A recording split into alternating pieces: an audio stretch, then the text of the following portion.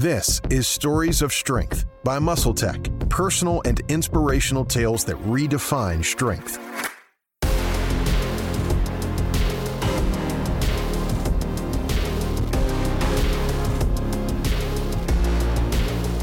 Welcome to today's episode of Stories of Strength, a podcast where we share personal and inspirational tales that redefine strength. I'm your host, Jay Cardiello, and today I'm speaking to a man with many talents. Most notably, he's an actor, a comedian, and entrepreneur. Greg Davis Jr., also known as Klarity, was one of the pioneers of short-form internet comedy, amassing over 4 million followers on the Vine app.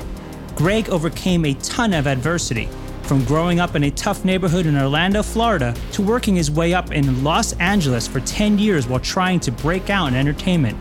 Then, after finally tasting success, the Vine app collapsed at the height of Greg's popularity, meaning he had to invent himself again. Greg is here to share his fascinating journey with us. Welcome, Greg.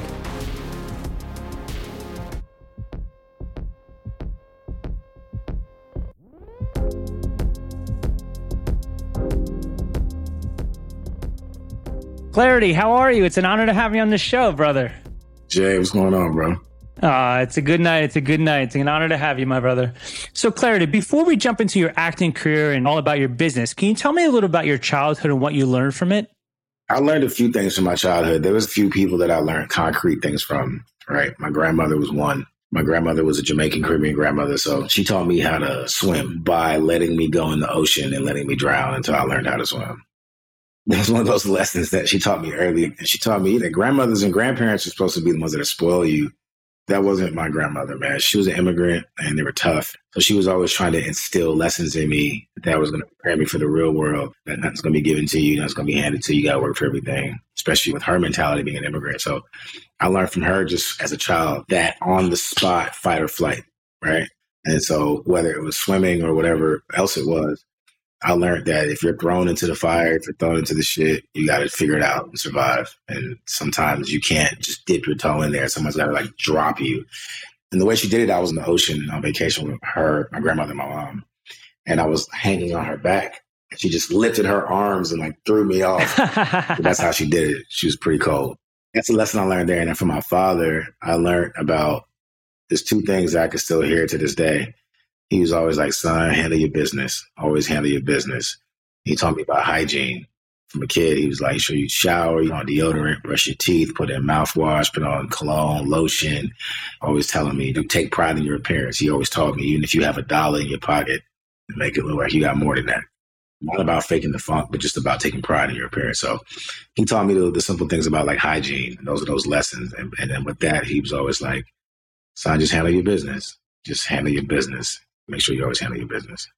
Yeah, and you have been. I've known you for quite some time, and you are one to definitely follow his lessons. So I can definitely say cahoots to him, and it's just some great life lessons that you did learn. It makes me think back to a time because my grandmother did the same thing to me. I had a Polish immigrant grandmother, and we were on vacation once, and that's how I learned to swim. She just threw me in the ocean. I was just fighting to get back in. Now, growing up, you were exposed to a lot of violence, and at a young age, at the age of 6, you actually witnessed a shooting. How did incidents like that affect you, and how have you been able to process them now, years later? Yeah, I saw my next door neighbor, twin brother, shot his twin brother. Wow. And I was too young to understand what happened. This girl came to the front door screaming, and I thought she was playing a game. I didn't know what crying was.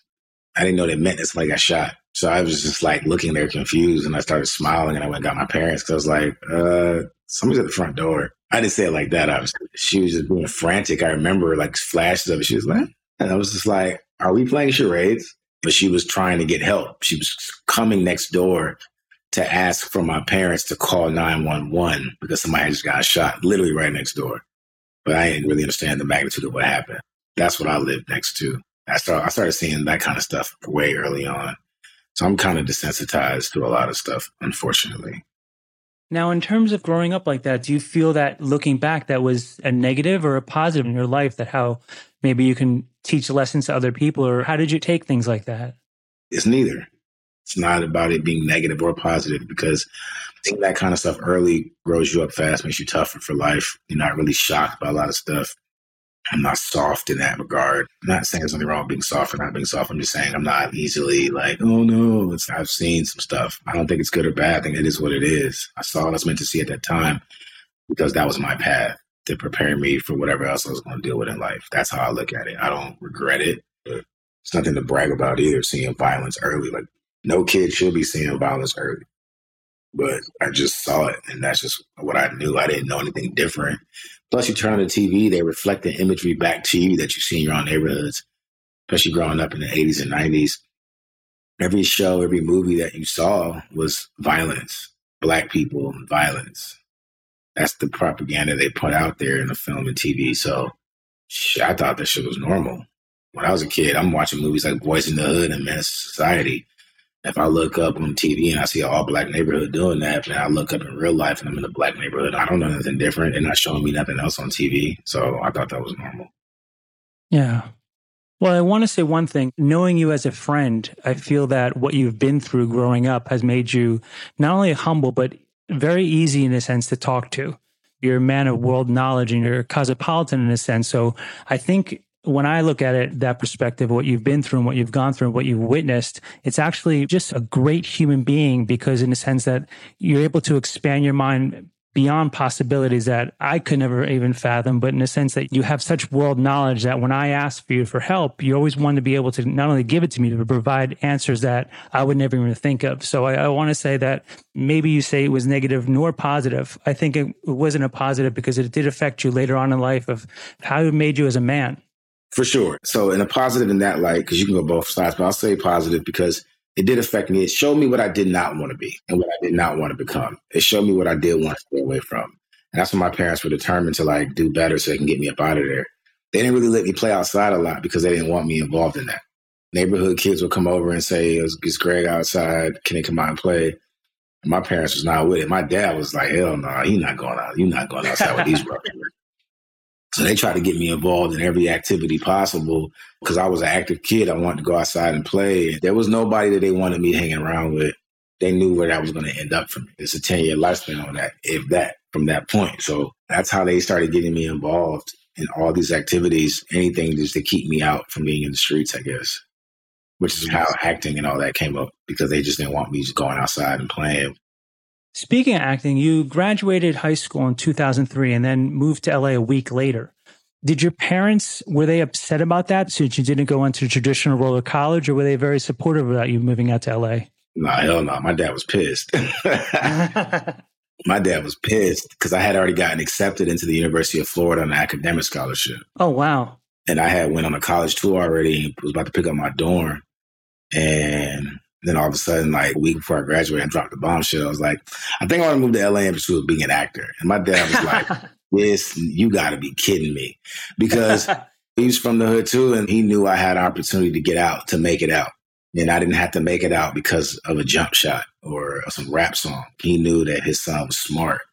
He just didn't want me ending up like everybody else from this neighborhood. And he knew I had a real opportunity.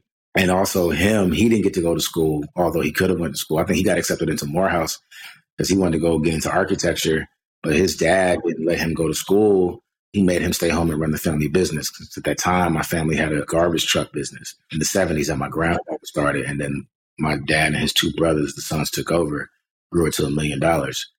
And so my dad was like the really, really smart one. I mean, everybody was smart, but my dad was like the brains. He had all the relationships. He's like me. Like, I know all people all over the world. I'm from where I'm from, but I can get a banker on the phone in 5 minutes. I can get a Wall Street trader. I can get a CEO. I can get you. I can get like people like Jackie on the phone. Like one phone call, get courtside the Nets. I just know all of these people just from my experiences in life. That's how my dad was. And I think that's where I get it from. Like my mom was telling me, my dad knew everybody early on. So because of that, relationships, and he was smart.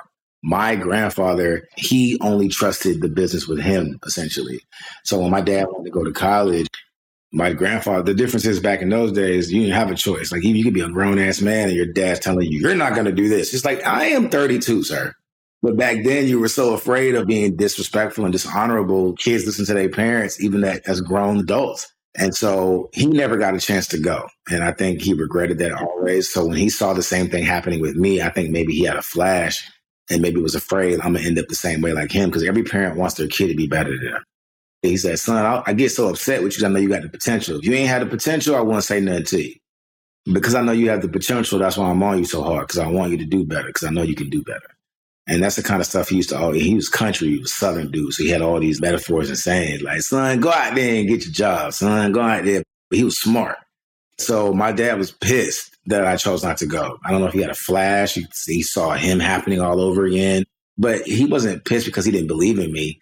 He just wanted a surefire way. He was always about like, handle your business, get your business. Like, that's good. You want to be an actor, you want to do all that, that's good. But learn what to do with your money. You can be an actor and get your money, but invest your money, own your own businesses, own your companies.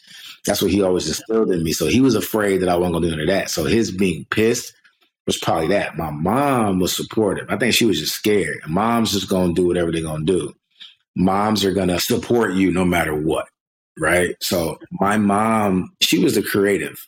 My dad was the books and the business guy. So she probably had a little bit more leniency toward my decision because she was in the theater and a dancer and a performer and all that stuff. So she understands. Like if one day my daughter's like, Daddy, I want to go be an actress, I'll probably be pissed at first. But I understand if she gave me a cohesive answer on how an artist thinks, I'd be like, all right, man, cool. But my dad's side would be like, yeah, but if you always wait on a paycheck from somebody else, you're going to be waiting until you die, because then they control your pockets and they control your stream of your income. My mom was supportive. My dad was pissed, but ultimately he believed in me. He knew I had the talent. He just wanted to make sure that I never became a slave to like this industry or to what like they give me. He wanted to make sure I was very well like independent. So whenever you speak about your father, your face lights up. It's interesting. And it really makes me think about a quote, thinking about from my dad. My dad told me this quote. He said, 5% of the people in this world make things happen. 15% watch things happen. 80% don't know what the heck is going on. When you speak about your father, it reminds me a lot of my father, because my father instilled those same beliefs in me. It's just that he was that book smart. He was that person in business. And he said, hold your own up there. You get in the ring of life, hold your own. So you moved in 2003, but Vine didn't start up really until about 2013. Tell me of the 10 years between. What were you attempting to do while you were with those 10 years? I moved to LA a week after high school. So continuing that story, Dad was pissed. So I ended up dropping out, or not dropping out, not even following through with going to UF. I moved to LA a week after I graduated high school and started chasing my dreams of becoming an actor right then and there. So from 2003 to 2013, I mean, I had done some jobs. I had been on some shows, booked some guest stars, but nothing that really moved the needle to where I could just relax. So those 10 years was a lot of just trying to make it, just grinding, auditions, first moving out there, going through waves of wanting to be an actor, quitting, not wanting to be an actor. At one point, I got really heavily involved in church. So I was like really on this high spiritual kick, just volunteering. I quit acting and became really involved in church. And I went through many different waves before Vine came around. Vine was definitely a blessing that I didn't know I needed, that came, that I definitely was trying to brush off when it first came about, because I thought my blessing was going to come in a certain package in a certain way. And because it didn't look like how I thought it was supposed to look, I almost overlooked it. A lot of us do that. And I'm so glad I didn't do that.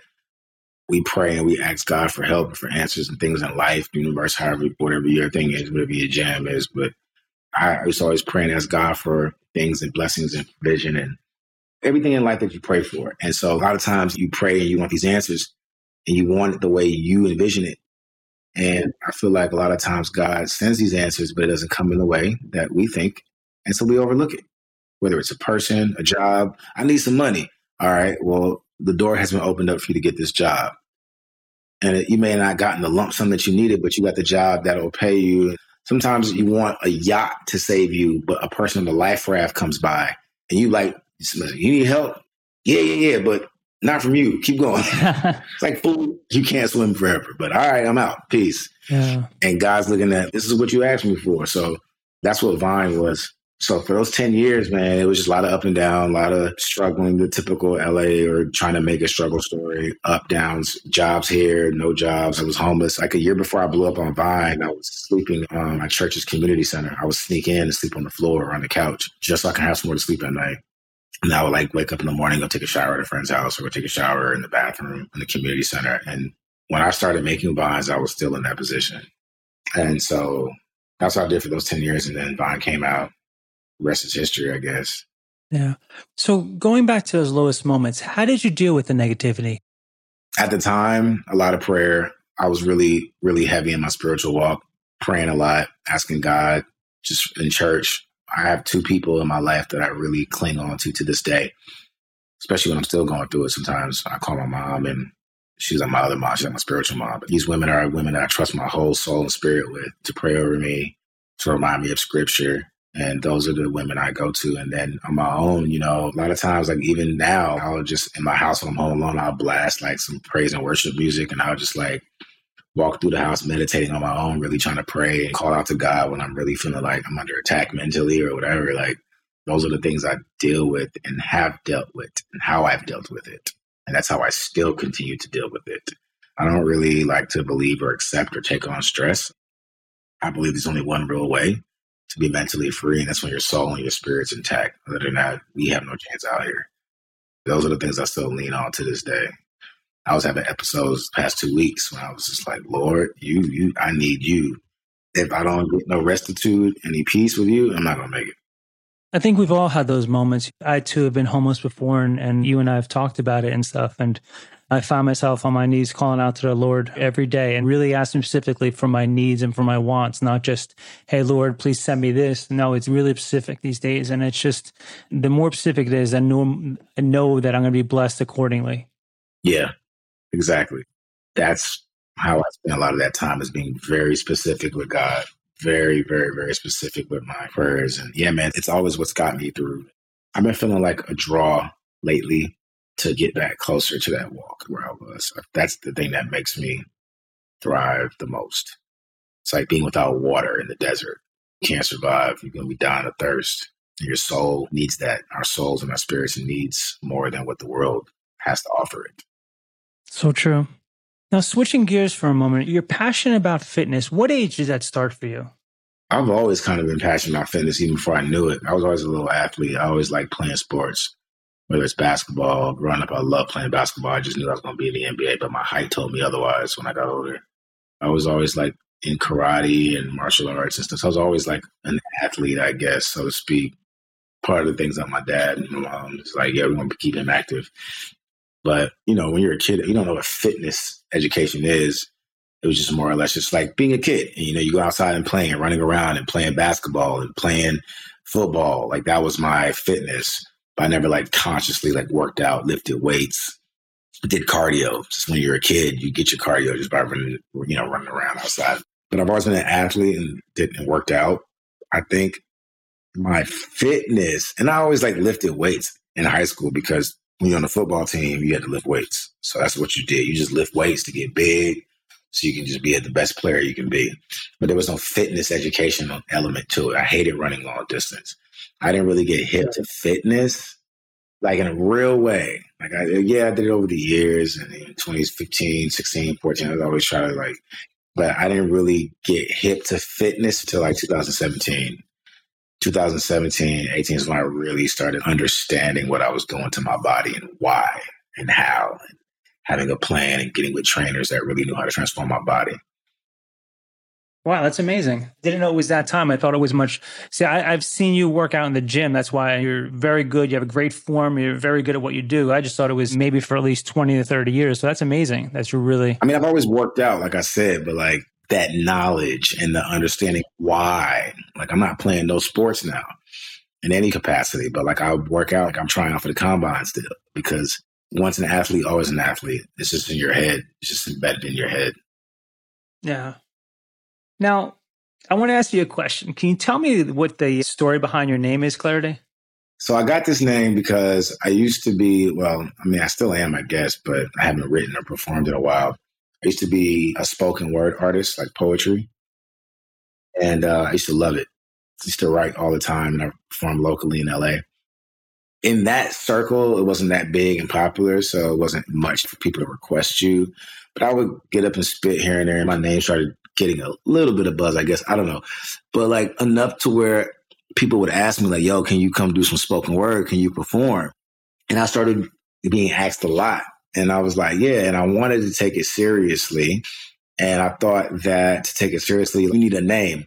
So one day I'm with a friend of mine and we're trying to come up with a name that I guess if I'm going to like take this spoken word life seriously, I need to have like a poet name, because all the ones I was watching, they had names, right? They had some cool little alias names. You just go up, coming to the stage, Greg Davis. No one wants to hear what you got to say, like in rhyme. Like you got to have a cool name, like Deep Thought or like Black Einstein. I wanted a cool name, man. I saw these other cool people with these dope names. I saw this one woman perform 10 years ago, man. She was so dope. A female spoken word artist. She was sick.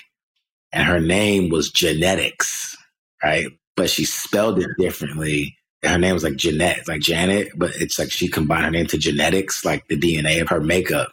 But I thought her name was so cool. So every time she would perform, coming to the stage, Genetics. And I'd be like, damn, that's cool, man. So I would see all these really like for real professional spoken word artists come up and spit with these names. So I was like, I need a name because I'm starting to get asked to perform a lot. I remember this like it was yesterday. And the reason I mentioned this to you, because this is the day I came up with this name. This is when Game of Thrones had just came out, season 1. And I was called him Coach Dan. He's an old coach, fitness guy. I would stay at his house like I was working out during the summer, just chilling. And this is when Game of Thrones had first came out, before it became Game of Thrones, literally season 1, episode, whatever. And I remember it was on in the background. And that's when I first started watching Game of Thrones. So this was like 2012. And I remember me and my friend were over there because he would train us both. So all day we were trying to think of like these spoken word poetry names because I wanted to change my Twitter handle to my poet name because at the time Twitter was bigger. Instagram wasn't even a thing yet. Like Instagram, they didn't even have video. It wasn't what it was. So like nobody cared about Instagram. It was all about like Twitter. So I wanted to change my Twitter handle so I can have a cool Twitter name. So all day long with Game of Thrones in the background, and I wasn't paying attention. I was like, what is this medieval show? What is this crap? I'm not interested in this. This is before it became what and I knew what it was. But anyways, that's the funny thing. I wasn't paying attention to Game of Thrones. I'm trying to think of these names.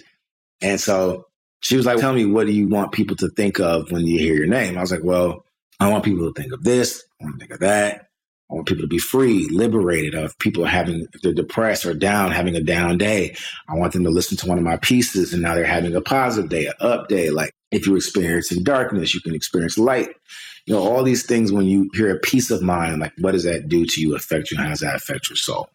I wrote down all these things. She said, write down a bunch of words that come to your mind. So I was writing down these words. Got it. So I had come up with one word. It was cool, but it wasn't meaningful. Come up with a name. I think the name was wordplay because I'm good at playing on words. Like when I write, I'm good at rhyming something twice and having a double entendre. Like that's one of my skill sets. So I was like, my name's going to be Wordplay. And she was like, yeah, that's cool, but whatever. And I kind of didn't feel it. It felt kind of forced and contrived, but it was literally the definition of what my skill set was. So I wrote down all these words. So hours later, about 8 hours later, she calls me. She left. She got tired of waiting. She called me. She was like, yo, I think I have your name. And I was like, what?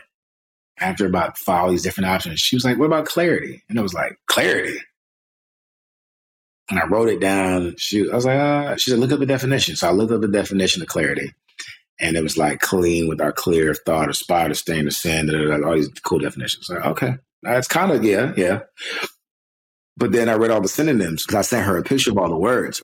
She was like, look at the synonyms. So I look at the synonyms and almost something like out of a movie, all of the words I had written down that day prior were in the dictionary as a synonym. Wow. I was like, what in the signs is this? So I was like, Claire, but I still wasn't convinced. I wrote it down, I looked at it, and I didn't like it. She's like, what are you still like, what are you not sure about? And I was like, I don't know. Like from a branding perspective, I don't know if I like the way it looks. It's just clarity, So I had an idea and I was like, you know what? What if I changed the C to a K? So I wrote the name Clarity with a K on a piece of paper. And she was like, oh, that's interesting. Well, why? And I was like, I don't know. It just looks cooler. It looks better with a K. K-L-A-R-A. I don't know. It just looks cooler. She was like, Clarity. I said, okay. And I kept saying it out loud. Clarity. I kept looking at it. Clarity. I was like, I kind of like this. All right.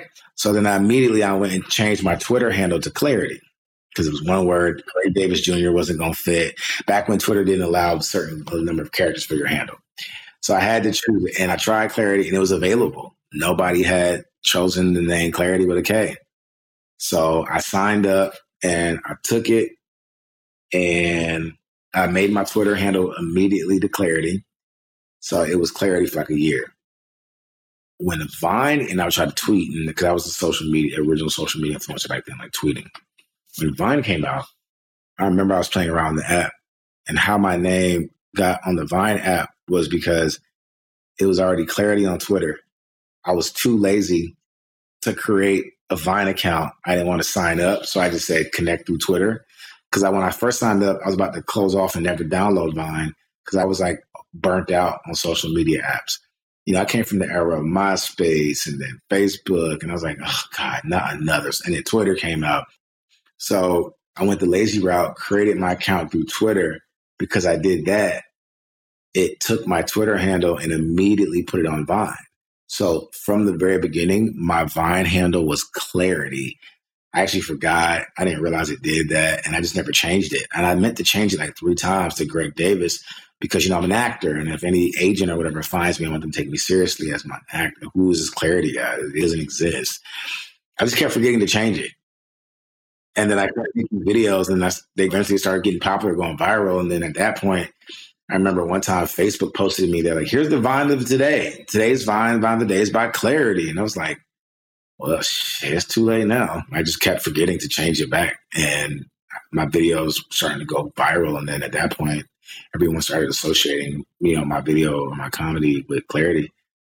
And I just never changed it. I left it alone. And that's how Klarity came about. So the origination of Klarity was something like connected to spoken word and poetry and something deeper. It's not comical at all. There's nothing funny about the name Klarity if you think about it.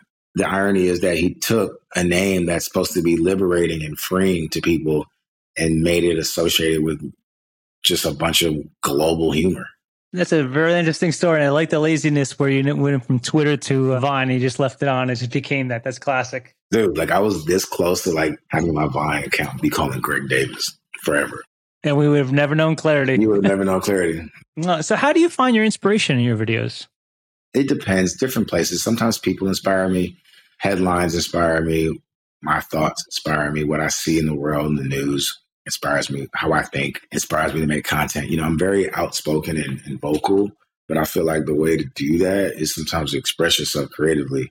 So a lot of times I've wanted things to say or takes or hot takes or get my input on something. But I feel like that can go wrong sometimes. When you look at Kanye. So instead of just talking sometimes, you just got to create. Not saying how he should. I'm just saying like sometimes misplaced creativity and frustration with the world and how things are ran. It can come out in various forms. It can come out verbally. It can come out through your artistry, but it's got to come out.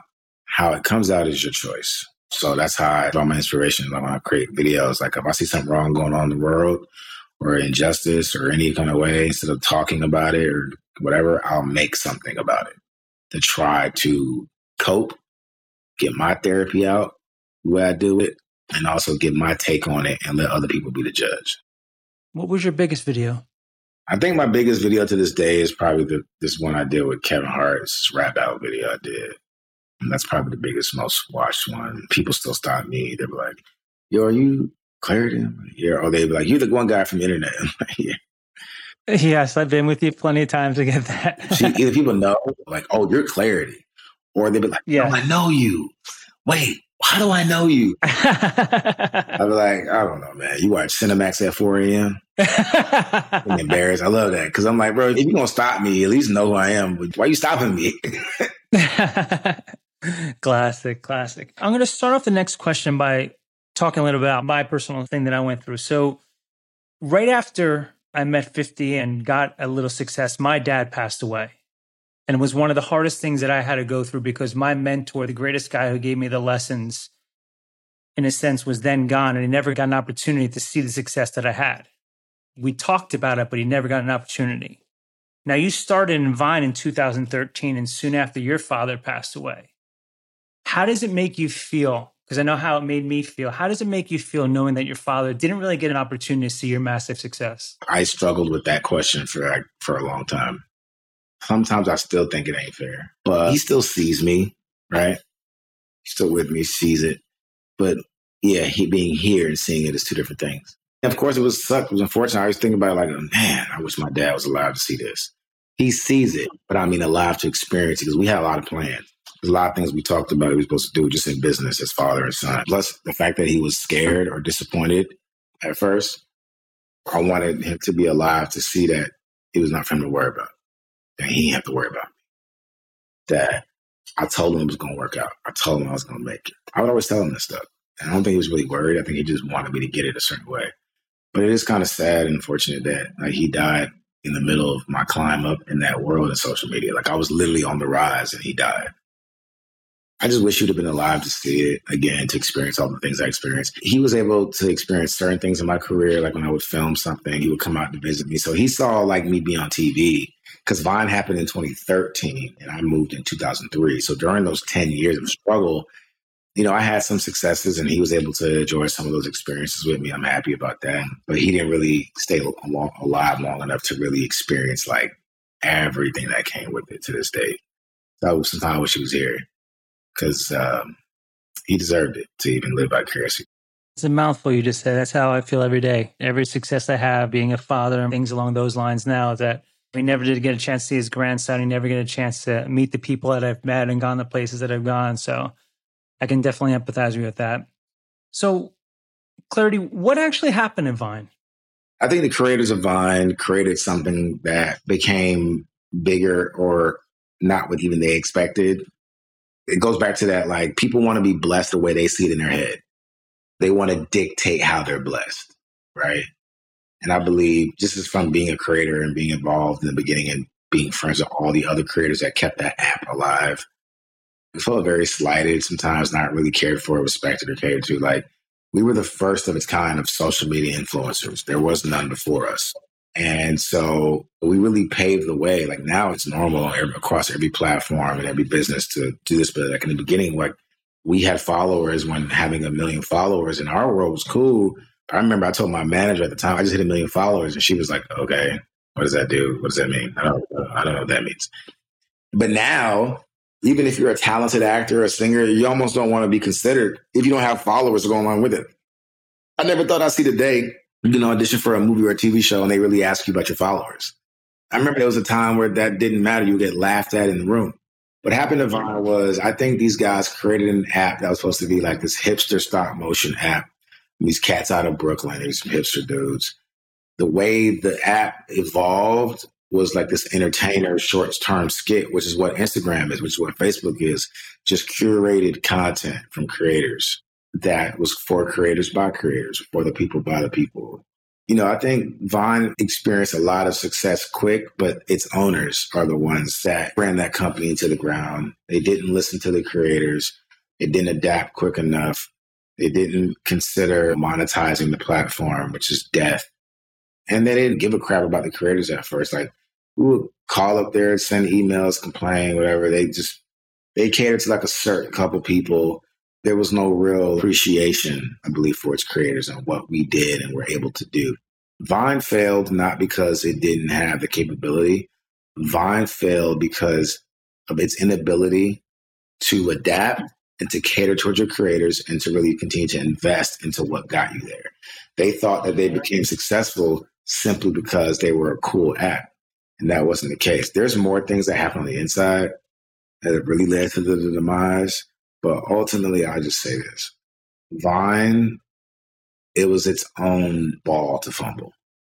Vine was TikTok before there was TikTok. And TikTok is a crappy version of Vine. That's my personal opinion. Not the idea, and it's not a hater thing on Vine. If Vine didn't exist, I'll still say it. Like, TikTok is a crappy company that failed. They were Musical.ly, Chinese-owned ran company. Musical.ly failed. ByteDance bought them. They just rebranded and they changed the name. But TikTok as an app, the interface is cheap, it's sloppy, it's congested. But look at how they're thriving. There's an absence of short form content. And that is the gaping hole that Vine left when they left. And so Twitter shut it down. I don't know if they were making money because it's like the movie Social Network, but they tried to tell Mark Zuckerberg in the beginning, it's like, you got to go ad-based and you make this money. And the one thing I can say to them is they didn't want to do that and they wanted to keep it pure. All right, power to the people. But like YouTube, if you partner with ads and all these different companies, like you can pay your creators and then let everyone leave. But they also weren't respecting us. They didn't have any regard. We would have problems. It would take so long to get back. And then we had this meeting and they had a nerve to say like Vine is popular because of the app, not because of its creators. So some people had personal vendettas to be like, oh, y'all think y'all popular without us? Okay. We'll see how long that lasts. And before you know it, Vine completely died. It was unfortunate. It was unfortunate because it had so much potential. So that's why everybody's kind of interested to see what Elon does. Because he's like been flirting with the idea of bringing it back. And if he does bring it back, that'll be some real legit competition with TikTok and other platforms. Because Vine self-imploded. No one got tired of it. It still would have been around right now. Yeah, it'd be interesting to see what Elon does with Twitter. Definitely interesting. So you transition into business. Tell me what are the businesses you're involved in right now. Right now, well, I had the fitness company, but the pandemic took that out. That's NovaFit, EMS company, electrical muscle stimulation company. We're currently in talks right now with some folks trying to revive that business, actually. We were doing all right, man. But then the pandemic completely took us out because our main business model was coming to the gym and working out. And as you know, if you lived in New York, they were banning that. So like Nova, I'm really passionate about Nova. I'm really passionate about EMS, that whole field. Then, of course, you know, I got my production company. So working on different projects. We're just trying to sell that just content we shot on our own, shows, movies that we developed that, you know, want to get sold. That's what I'm working on now, a lot of business stuff. Like, so I'm just thinking about other things I want to do, like real estate, restaurants, investing, things like that. I got a lot that I want to do. That's great to hear, brother. So what's next for you in the acting world? I don't know, whatever's next. You know, the next job's come in or the next role. But I got a film coming out that I shot last summer. It should be coming out soon. Projects that I've written that production companies have or sitting with, they're debating on whether they're going to greenlight something or not. But what's next for me is what I do. I'm not waiting either. When I can, I'll fund my own productions and shoot my own things and build my own content, put that out there, and then build my own production company and film studio company, all these other things in lieu of other stuff. But what's next is what's next. I don't know. Whatever the next thing is, I'm excited for it, though. I'll tell you that. Whatever it's going to be, it's going to be big and it's going to be impactful and meaningful. So I just look forward to that. Who's someone who has overcome adversity? How would you define strength? I would define strength as like finding out your why. Because if you find out your why, you'll hold on to it even when you want to quit, and you'll never quit because you thought about your why. You can overcome adversity with humility. You got to be honest with yourself. Honesty, humility, and grace. If you don't have humility and grace and confidence to go along with it, there's no point. So strength is your mental, it's your spiritual, it's physical, outward strength. But I think the thing that gives you the strength more is your why and your resolve not to quit, not to give up, right? Your mental resolve. That's what strength is. Because when you do want to quit, you got to pull from somewhere. When your cup is completely empty, it's the ability to pour your own cup, fill your own self back up, because there's not always going to be someone else around to fill your cup. What legacy do you want to leave behind? I just want the legacy of doing everything I was meant to do, fulfilling everything. It's easy to say like, oh yeah, leave an inheritance for my kids or houses, properties, businesses. That's easy. That's all cool. But the legacy I'll leave behind is a legacy of that I tried, that I worked hard. I worked my ass off to get everything I have with this legacy. A hardworking legacy, a determined legacy, a world-changing, world-shifting legacy. A legacy of business and smarts and world changing and affecting the world. So where can people find you on social media? At Klarity, Klarity, everywhere. Instagram, YouTube, Twitter, not TikTok, and not Cinemax. Well, Klarity, was an honor to have you on the show. Thank you so much for your time today. Man, this was fun, man. Thank you. I appreciate you, Jay. It was an honor to be on this podcast with you and talk to you, man. And thanks for having me, you and the family at Muscle Tech. And I just appreciate it.